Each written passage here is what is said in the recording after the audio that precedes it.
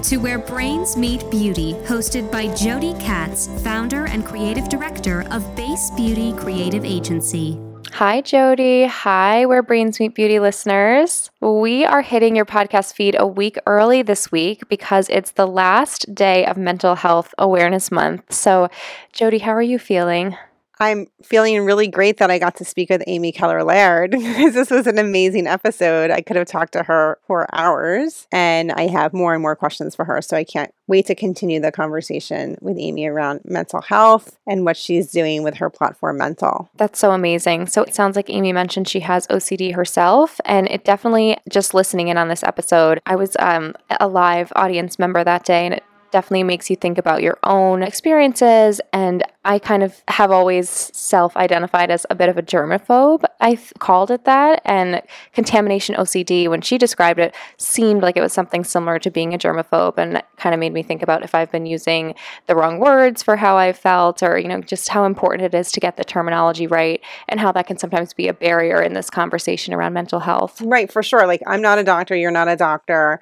And, how do we define mental health versus mental illness? So certainly in my conversation with Amy, I might have flubbed some ways to, appropriately refer to terms and conditions. And obviously in our episode, we're not diagnosing anybody. We're just having a conversation. And it's really, really important to Amy that we all have this conversation because that's how we're going to learn.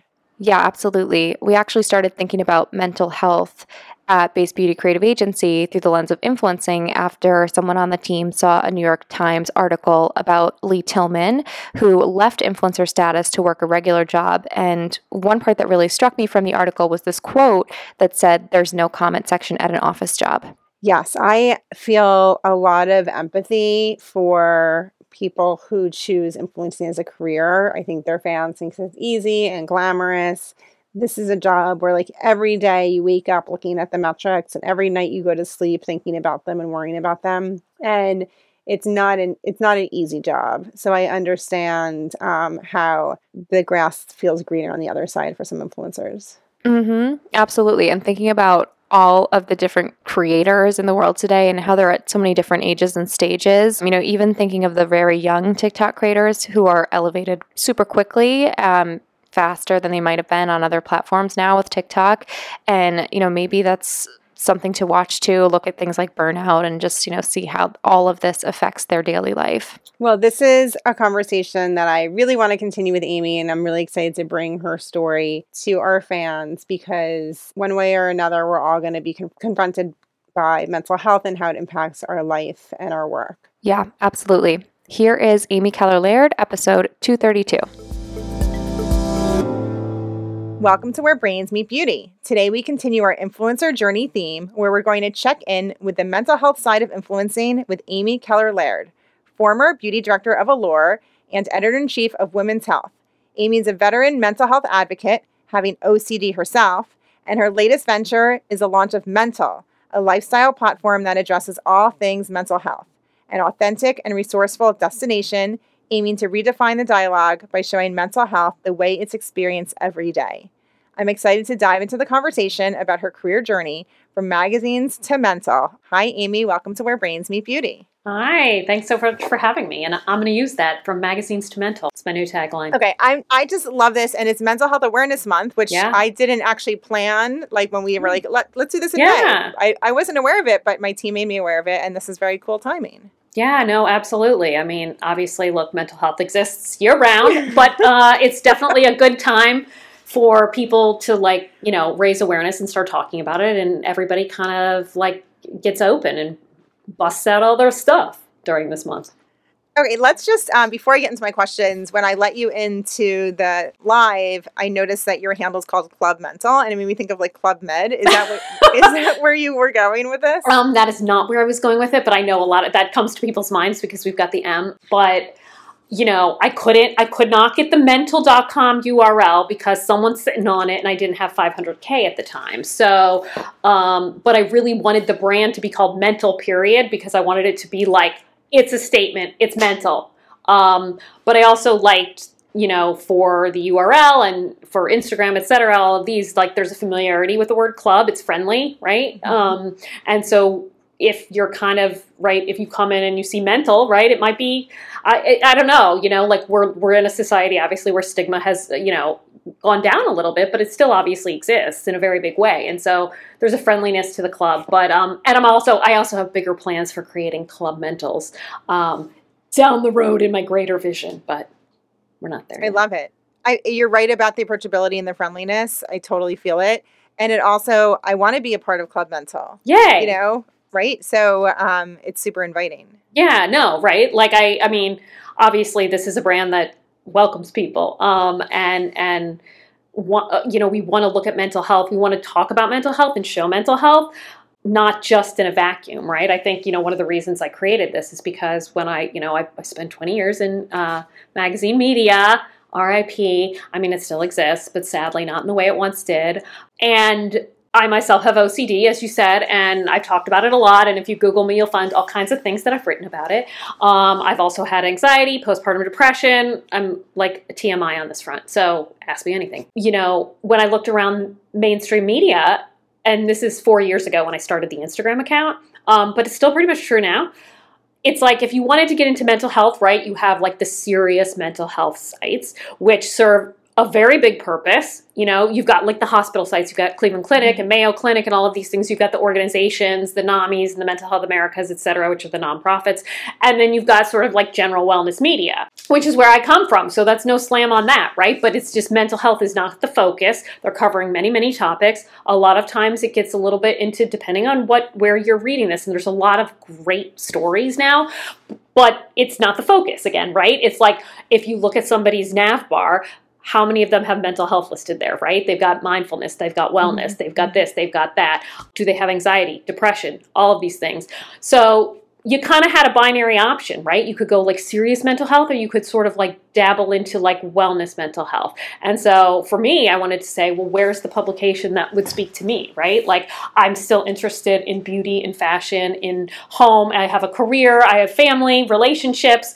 So it's not like, it's just like my OCD's over here and then like, oh, the beauty editor Amy's over here. No, like they all come together. And so I wanted to create a site and a brand that represented that. And also like through visuals and tone of voice, right? Like I don't want to see another picture that's black and white of a sad hand coming down the rain, I mean, it's like anybody who is in media or generally knows like what stock photography is. If you go to any of those sites and type in any mental health condition, you will immediately get the rain photo, the hand in the rain photo. You will get the fetal position photo. You will get and it's like, yeah, okay, those exist, right? People, that happens. Like I've had fetal position moments, but like most of the time I'm just like living life and like there might be low grade anxiety or whatever.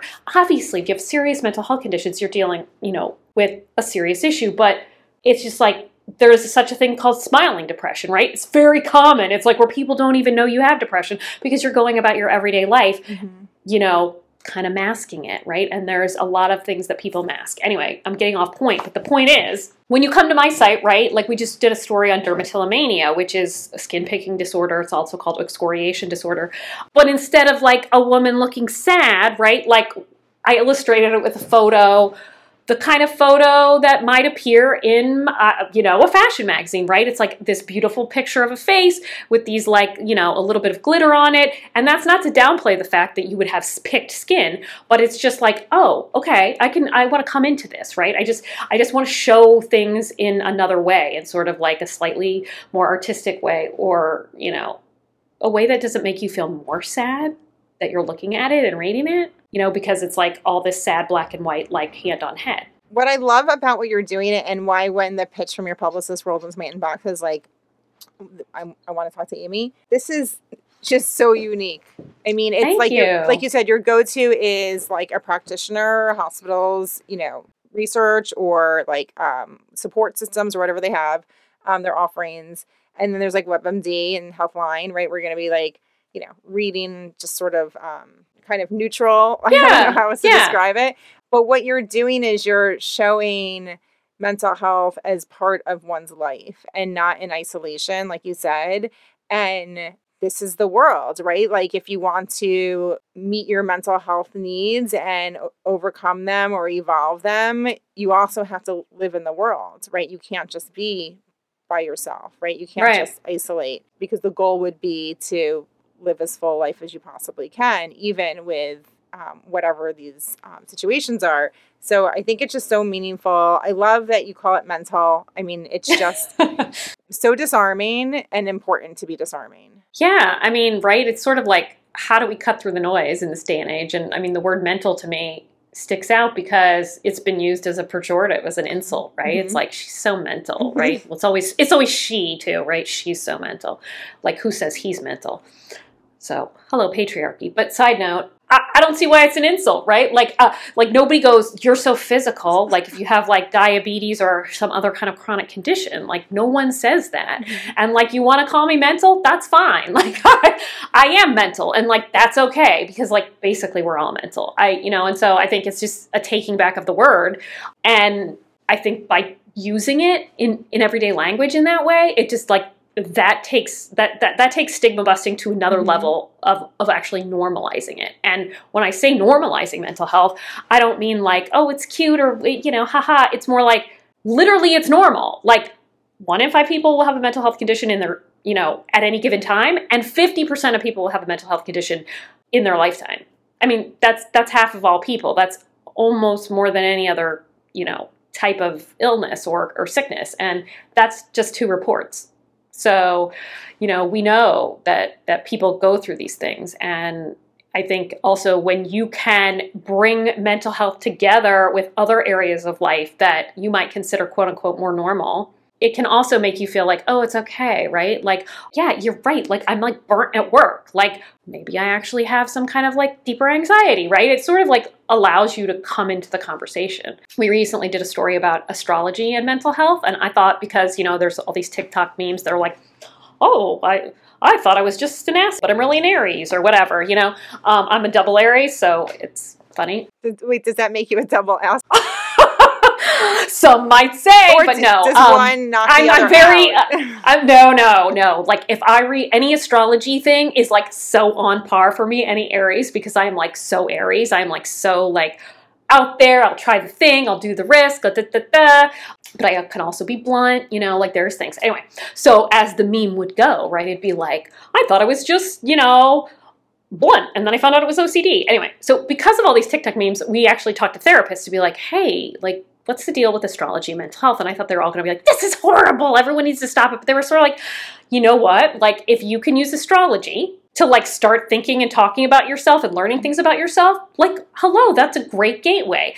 Of course, then you have to say what's next. You can't just be like, right, I'm a double Aries, my rising sign is Virgo.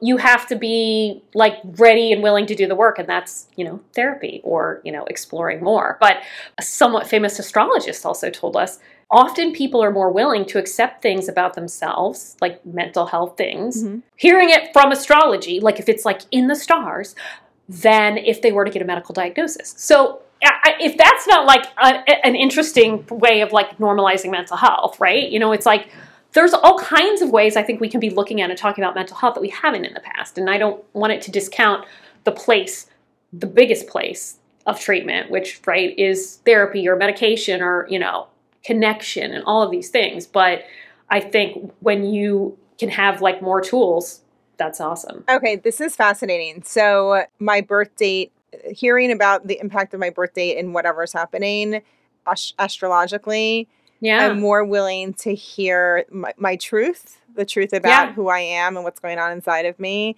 than the doctor telling me. This is crazy. I mean, I don't. Oh wait, can I not say the word crazy anymore? By the way, is this Well, you know what? Like I my stance on that is like situations. I mean, look, everyone has their own perspective on that. I think situations can be crazy. Right. I try not to call a human being crazy, but it's so in the vernacular, it slips out. So, okay. Like, I don't want to be the culture police. I think I call situations crazy. I don't think I call people crazy.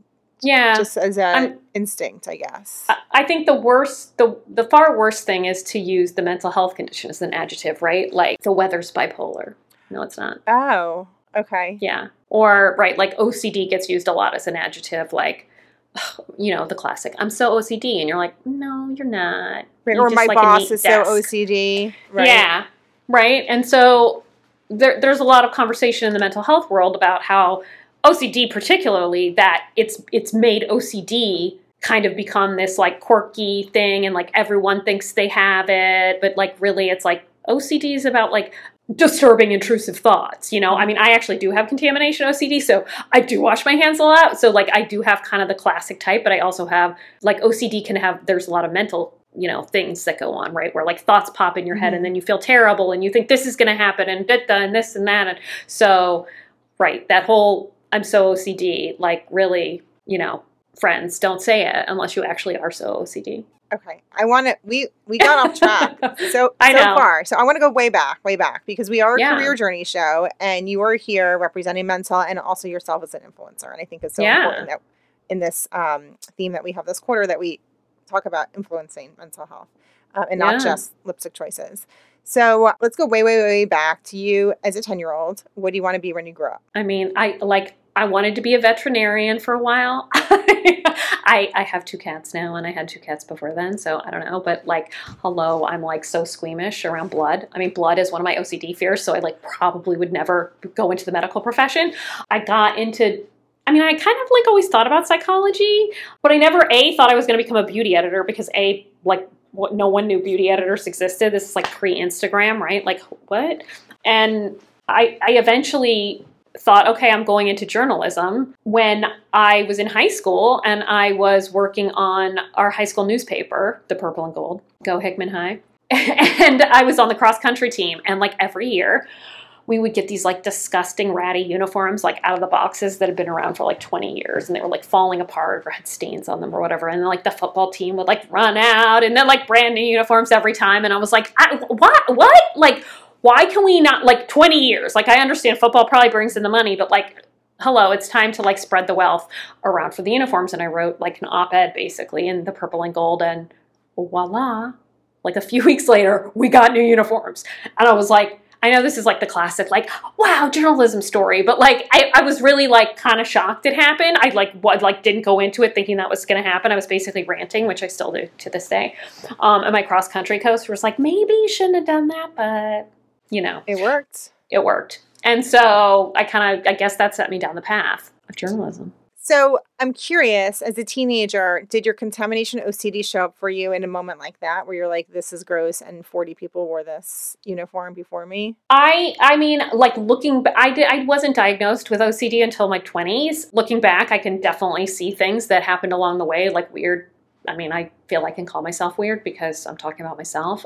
That's another thing I believe. If I want to call myself crazy, it's okay because like I'm the one talking. But you know, where I would like, and this is so weird, I would like pick weird little like tufts of carpet out of the rug and like save them in a box. That sounds serial killer like, but I believe it was probably related to OCD. Mm-hmm. At the time I didn't think about it. I thought it was just socially unjust that the cross country team was getting the shaft every year. I mean, I also played basketball, which is hilarious because I don't look like a basketball player, but we had the same thing. I mean, maybe it was women's sports because like I you know, had gross things like that. And I actually do remember getting a pair of basketball shorts one year that had blood in them. I'm sure it was someone had their period and hadn't been washed. And my mom washed them right before the game. And I was like holding them out the window of the bus driving us to the basketball game to like dry them off before I put them on. So I don't know, was that OCD or was it just like, it's gross to wear something with someone else's period blood on it? You know, so it really started developing more in college. And then like, I think escalated when I moved to New York in 1998, probably because, you know, there's lots of things to touch in New York City. I don't know. I'm sure it would have happened anywhere. Well, thank you for the segue because I wanted to ask about your start in magazine world. What was your big break to get into this industry? Yeah. I mean, I did move to New York without a job or an apartment, though it was much easier to get jobs back then. So I don't want to be like, oh, it was so hard. You know, which you basically had to do, right? Like no one's hiring you with an address from Missouri. Like they're just not. And I applied for a bunch of jobs and I ended up getting a job as a copy editor at Redbook, RIP, Redbook, the print edition at least. I didn't want to be a copy editor for life. I mean, I deeply respect that art, but it's a very particular type of detail work. I still have the hawk eye. I will spot a grammatical error people would be like, I'd be editor-in-chief of Women's Health, and I was like copy editing pages because I just like can't stop myself. Because you can't not see it. Right? I can't not see it. But it was a way in, and then eventually, I was there, and this is when we circulated hard copy, right? Like a magazine page would like go around from person to person, and they would sign off on it and make their comments and cut it to fit and all of these things. And the beauty editor, a position opened in the beauty department, and the beauty director at the time was like, I really like the kind of like the comments and the edits you've been making. So I kind of like bust into beauty that way. Again, didn't really know what existed, kind of fell into it. I think it's a thing people go into now purposefully now. But at that time, I think most of the beauty editors I know from my generation were like, oh yeah, I kind of fell into it. Even though a neighbor randomly told me like, oh, you were into makeup and all that stuff like all the time growing up. And I was like, oh, was I? So I don't know. Anyway, and beauty is an interesting thing if you're interested in style, but you're also interested in science. Beauty is kind of the area to go into because you can really get into delivery systems and ingredients and like efficacy and clinical studies and dermatologists and cosmetic chemists. I mean, I was the big cosmetic chemist nerd of Allure. So I want to talk about when you were working. It seems like at some point in the height of your career, you were sharing with your peers and bosses that you have OCD, right? You actually saying the words out loud. What gave you, I guess, the courage to say that? Yeah, I mean, I guess I remember at Allure, I worked at Allure twice. I was the beauty director, and there are a lot of OCD hazards in being a beauty editor if you are scared of blood or red. So like, I have this weird fear of blood. I think everything's contaminated, and I think everything red is blood, even though I know it's not, right? Like I'll see a marker, and the editor-in-chief always writes in a red pen, right? So there'd be like red smears on things. There's that. And then I became the editor-in-chief, and I wrote in a red pen, and I'm still scared by my own smears, but whatever. There's red lipstick. There's like red nail polish. There's everything all over the place. Like, right? Like I'd see a red nail polish, and there'd be like nail polish spill on the bottle, and I'd still be like, is it blood? Like I say this phrase, wait, is that blood? It became kind of like a catchphrase, which was fine because it's like kind of funny. But so my team at Allure knew this because like we would get in products that we'd be doing the blobs or whatever, and they'd be like, oh, okay, we'll take care of that. Or right, like one year for Allure has something called Editor's Favorites as well as their regular Best of Beauty. And in in Reader's Favorites, one year we called in people's used makeup products to show like how much they loved them, right? So we were getting in like lipsticks, like half used and crumbled. And I was like, my assistant at the time, this woman, Lauren, who is now like a VC or something, was like, don't worry, I'm going to open it all for like, and it was like a very like kind, thoughtful, I don't ever feel like anyone was making fun of me, to be honest, like in the workplace, who knew me, right? And so, I don't know, I never really thought about not talking about it. And I didn't talk about it publicly, but it wasn't on purpose, right? I started doing that at Women's Health because then I like kind of had a platform where we were talking about women's health and mental health, and that's when I started talking about it publicly. But I don't know if it's, OCD, and, you and I talked about this a little bit before, but like, it's kind of the socially acceptable mental illness, quote unquote, for the podcast, right? Where because it's a thing that got misconstrued as this like thing about neatness or whatever. I'm like literally the least neat person. Like I have piles all over the place. People somehow like accepted it, or right, like there was that show Monk, or like I don't know, and like it became quirky. And so now there's this whole movement to say, I'm not just quirky. OCD's not quirky, right? Mm-hmm. But like looking back, it's like, well, is that why it was okay for me to say it? Would I have said it if I... Right, like people will be like, you're brave because you talked about it. And I'm like, am I? Or is it just that like OCD was like more acceptable to say than like, bipolar disorder, or borderline personality disorder, or even depression at the time, Yeah, I mean, it would be a minefield even today to say like, oh, I'm bipolar, or oh, I'm an addict, or oh, I'm, depressed, right? Like it's really fascinating that you're in an environment where you were able to not just say it, but be yourself, right? So I would imagine that some people are really afraid to be themselves with, let's say, their contamination OCD, right? Even though it's on their mind all day long, they're probably trying to find 1,000 workarounds. Totally. And I mean, right, if you get on TikTok, I'm working on a big package about this, you will hear people talking about masking. And that is essentially, depending on what your condition is or whatever, you basically, okay, I'm going to work now, and now it's this me, right? And it's like I'm hiding these things. It's very exhausting, because other mental health conditions can cause other types of issues that are less tolerated, right? Or, or when people don't, less tolerated in the workplace, either because people don't understand them or it affects the work and the workplace hasn't figured out how to accommodate it properly, right? So, right. We just ran a story from a woman also in the media industry who has ADHD and bipolar 2, which is a form of bipolar that's a little less severe than bipolar 1, but it did affect her work, right? She had lots of issues with deadlines, focus, all of these things, but she didn't have the diagnoses yet, and she wasn't getting the right treatment yet. And so that's a whole other minefield, getting through all that stuff. But because of that, when you don't know what's going on with you, you don't know how to say that to your workplace. And then B, even if you do know that's the case, even mental health organizations will say, yes, it's great if we can all speak up, but legally, it's hard to tell someone, yes, you should just be blunt and open at the workplace. I mean, I as a boss, I have had many, many people divulge to me their mental health concerns because I've been so open about it, right? And we all hope to work at workplaces that are open to these things. And I think it's starting to become a thing that people are like, oh, right. Like if we have people of different mindset skills, we could actually use that, right? That's actually better, right? Because people think in different ways and we might end up with better solutions rather than everybody thinks the same way. But, I'm divulging here, but I think it's very tricky in the workplace. I was, I think this was during COVID or right, on the tail end of the restrictive COVID, I was a writer, writer for, I think it was a business newspaper article, sent me questions about mental health in the workplace. Cause as an agency, we have a lot of things in place that I would call them less mental health and just more emotional freedom and, room to breathe kind of things.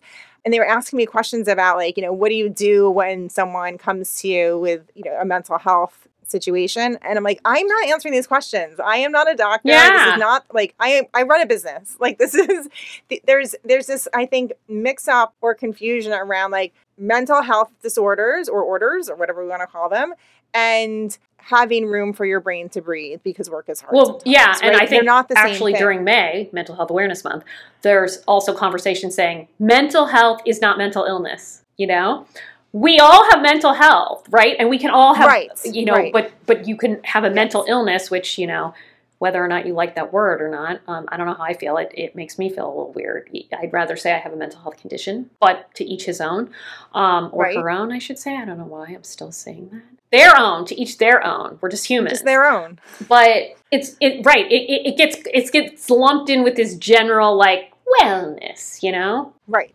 Right. I can help my team by saying, okay, let's not work on Friday, or let's have summer Fridays, or, subsidized gym memberships or whatever it is, so that they can feel more whole because work is hard and, there's a lot of pressures and I want them to, feel good going to work. That is not the same as an employee coming to me and saying, I have a mental illness. This is my diagnosis. Totally. What should I do? I'm I'm not a doctor. Right. So I think that we really need, and also all of the legal ramifications from an legal employment perspective of what can be divulged, how a supervisor should handle this. This is all really a new world. Right. I mean, and it can be a minefield, right? It really depends on your boss and your corporation because legally you're not supposed to discriminate for these things, but say you divulge and 3 months down the road you get let go and they say, oh, but it was your work. And, it's just impossible, right? So you really have to I'm not the one really to answer this either because I'm not a workplace mental health expert, but you kind of have to see who you're dealing with there and what the corporate policies are. And I, have been a boss of very large teams at Women's Health. I had a team of 40. I also worked a corporate job where I had a team of 50 and have had people, it's very hard because we've had people who would take off and say, and Gen Z is much more open about this. And I had a lot of Gen Zers in my last job and they would just outwardly say, right, I am in a bout of depression, I need to take a week off or XYZ. And it's sort of we just have to figure out a system where the work can still get done, right? But physical health, you'd never be oh, you have to be out for surgery for a week? How dare you, right? And so our mind snaps to oh, great. But why are we thinking that way? Because if you had to go get a physical health treatment, or you were, I don't know, you had to be at a hospital for a while, we wouldn't penalize you for having a physical problem. It's really interesting where like John Fetterman, the senator, recently went to mental health treatment and was just like, I'm going. And like, that was like kind of an amazing thing, because it's like, you need help, you got the help, Okay, so I love this topic of like lines, roads, and where they crisscross. So we're talking about like, I am in a crisis and I need support, and that might be, hospitalization, outpatient, whatever. Then there is how do you contribute to this ecosystem of work when you're not in a crisis? Yeah. Right? And I think, that's something that I think is just emerging, of how people are going to, be able to accommodate people's various needs and how they can contribute, right? And it can be certain small things, as such as like, do we all have to turn the camera on? Do we all have to do this, right? If you have a certain anxiety issue that involves, right, like speaking in front of people, now we're all on camera all the time. Like what? So a lot of people just aren't even thinking about that. It's just like, get on camera, or, and I'm just using that as an example, but, or, say, you really struggle in the mornings. Well, right. Could you talk to your boss? We did a story about this, and the expert opinion was like, obviously suss out who your boss is and the company. But if you could, ask for an accommodation where you start at 10 a.m. or whatever. But you have to be there at those Friday meetings that everybody's there, but then you work an extra hour after the fact or whatever. I don't know. It's really a minefield, right? Because there's so many things, but we do work around people's physical health schedules. And so in some way, as human beings, we have to figure out a way to still get business done, Right. But work around people's mental health. Right. So I would say that when we look at it from the perspective of like, I need surgery on my leg, of course, everyone's like, okay, you're going to go to the hospital and then you're going to be recuperating, under medication under your covers for a week. So that's the crisis, right? Then there's the, repair mode, or, on the mend. Okay, so obviously you can't get in the car and drive to the office. So you're going to work, but you're going to work from home, right? So then we're starting to build, like you said, like opportunities to have accommodations set. Mm-hmm. But I think the difference with some of the physical things is that in people's minds, the manager's mind, the business owner's mind, this will pass. And then Susie might be back to, her legs working just fine. Well, the goal, obviously, for mental health is for you to be functioning better if you're getting treatment, Right. And that's absolutely possible. So right, you come out of the crisis situation, the goal and the hope would be that you would be able to function. But I think there are like people who have chronic physical conditions or are in a wheelchair, like that's a constant state. Right, but we can see those, right? That's the difference, right? And there are accommodations made. We can see those. Well, we can see those for a lot of things. And I think that's when people don't. Mm-hmm. I mean, it's true of physical illnesses that people also can't see. Things like fibromyalgia or like chronic fatigue syndrome or things like that, where you look normal, and so people don't get it, and they're like, "What's wrong with you?" But I think we're going to have to make accommodations, particularly because Gen Z is not going to take it. The other element of this, I think, is as humans, we just don't, and we're not, if you're not a doctor, you don't know a lot about the stuff. So what are you saying? Oh, bipolar, that's the end. It's over. Like this person's never going to be a contributor. They're going to be awful to deal with, right? Like, so we have stories in our heads from movies, TV, whatever, of how this shows up. So I think as a public of collection of people who work and have people reporting to them and want to create success in their careers, there's misinformation or no information about how is this going to show up on an everyday basis when this person's not in crisis, right? There's probably a lot of doubt that this person can, because we just don't, we're not informed. Well, yes. And, that is one of the things that can happen when you do divulge. You may not be getting the promotion or the big project or the thing because of misconceptions.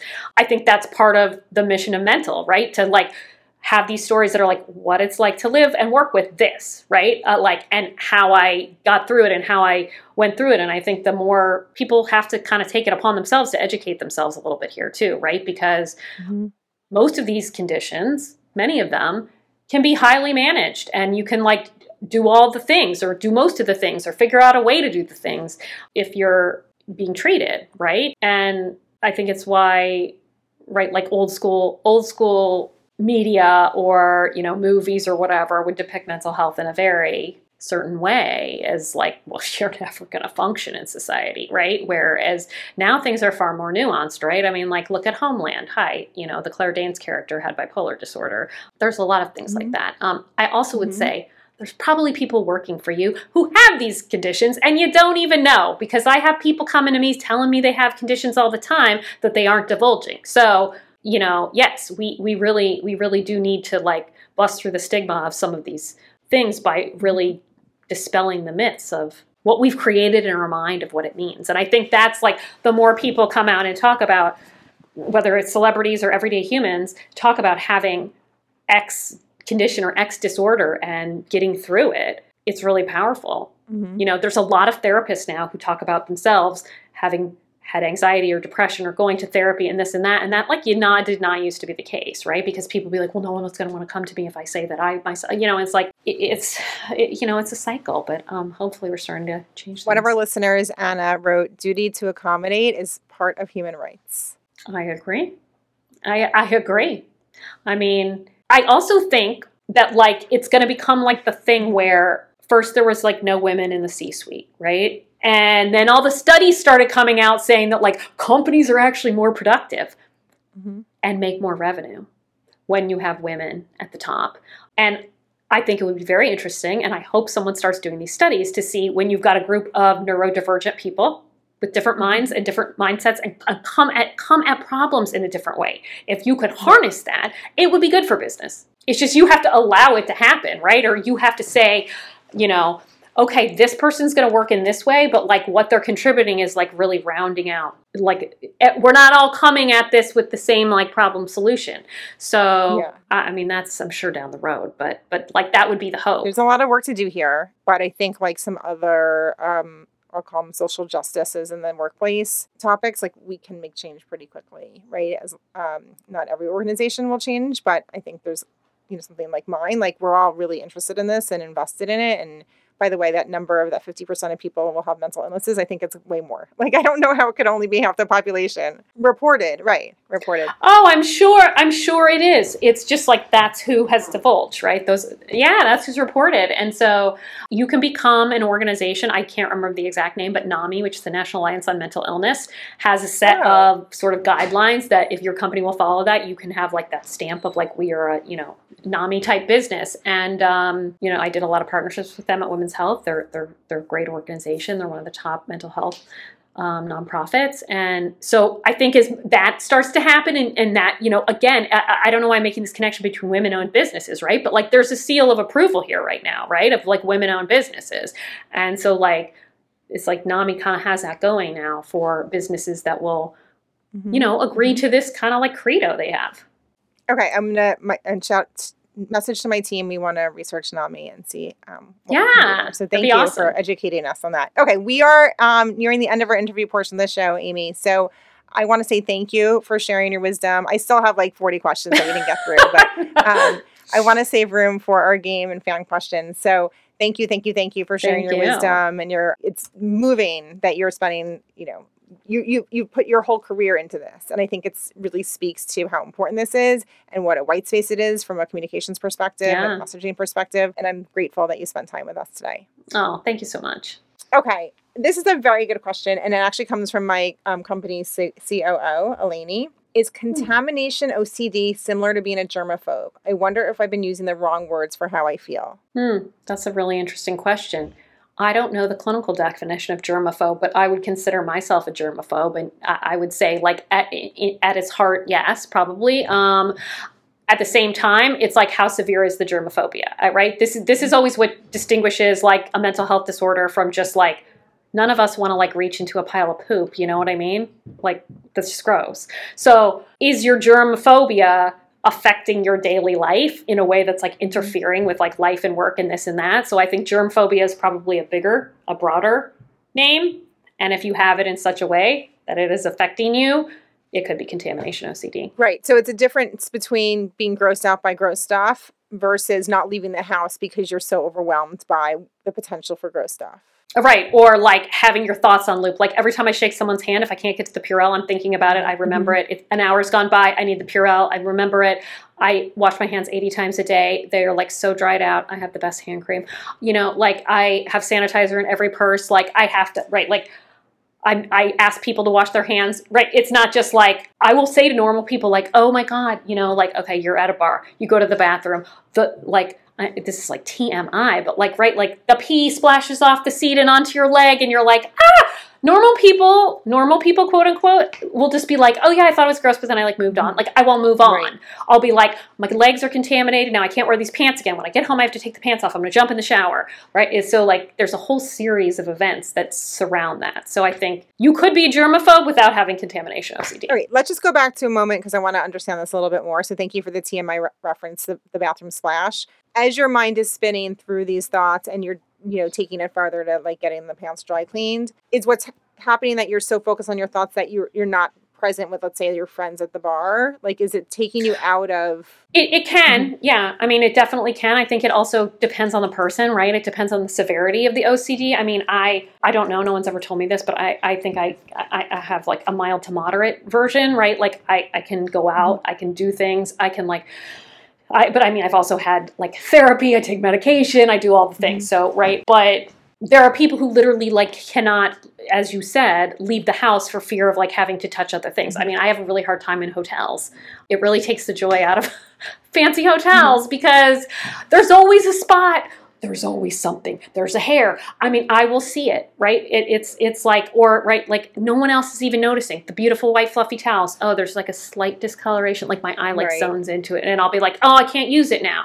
So yeah, I mean, it can take you out of the moment, or it could just like I'm just waiting to like solve it, right? And the goal of OCD therapy is to allow yourself to have the thoughts and just like move on and go on about it. I'm not quite as evolved. Right. I'm not quite there yet, but yeah. So it's not about learning to not have the thoughts because that's not honoring who you are. Yeah, it's about just saying, okay, the thought is happening, but I'm going to acknowledge that it was happening and then move on with my day. Yeah. I mean, it's not even about acknowledging. It's not even like honoring who you are. It's more that you cannot control thoughts, like intrusive thoughts. We recently did a story on this. Everyone has intrusive thoughts. So a thing pops into your brain. It might be disturbing or whatever. If you don't have like a mental health condition around this, right, it kind of goes out. If you do, it's like in there, you're like, oh my God, do I really think this? Am I a horrible person? Why is that popping into my brain? Why am I, oh my God, am I going to actually do that? And so you'll try, like your instinct would be to like push it away and be like, I'm not thinking of that. I'm distracted. Like the way to actually allow these thoughts, you have like what therapists will say. And again, I'm not a therapist, but I've done a lot of research and talked to a ton of people. What they say is you have to allow the thought to come in and you have to be like, hey, thought, okay, you're here. But like, you're just a thought. You're not an action, right? You just are. You're there. I mean, I literally interviewed an artist the other day, a singer, who said she has like this intrusive thought named Shame. And now she's like learning how to have combos with Shame. And so, some people will name their OCD. They'll be like, oh, hey, so-and-so, I don't really have a name for my OCD and I need to get better about this. But you have to go, like, the thoughts are not who I am as a human being. Like, look at my behavior, right? If I was like an evil human being, I'd be like doing all these things. The fact is with OCD, you are so anti the thought. And you have to like remember that. And you right, the goal is to like sort of let it in, accept it, acknowledge it, and then eventually it loses power. Right. I mean, I guess it's like anything in life, right? Like the more you like kind of like hold on to it, like the more power it has over you when you can just kind of be like, yeah, okay. Like you're able to kind of move on. I love that I got to meet you because this is so exciting for me to learn about all this. We have no time left for more fan questions, but I do want to bring something a little full circle to early in your career. You said you were like really into science and learning about like, you're doing that now again. Like you're like even deeper, right? I'm sure. I want to go back and actually become a therapist. I used to want to become a cosmetic chemist because I was like, I'll be the best beauty editor ever. And now I'm like, I need to be a therapist. Well, I mean, you're making an impact, right? And you get to make an impact, not just one-on-one, which you would do as a therapist, but with a much larger population. And you're getting a conversation started that needs to happen. And thank you for all the advice and guidance you've given me. So I feel like I'm ready. I appreciate that. We are gonna have a good May. Thank you so much, Amy. And thank you so much for joining us, everyone who listened in. If you like this episode, please rate and review. And as always, make sure you're following us on your favorite podcast platform and Instagram to stay up to date on upcoming episodes and all the fun we have along the way. Thanks for joining. Thank you so much. Bye. Bye. Thanks for listening to Where Brains Meet Beauty with Jody Katz. Tune in again for more authentic conversations with beauty leaders.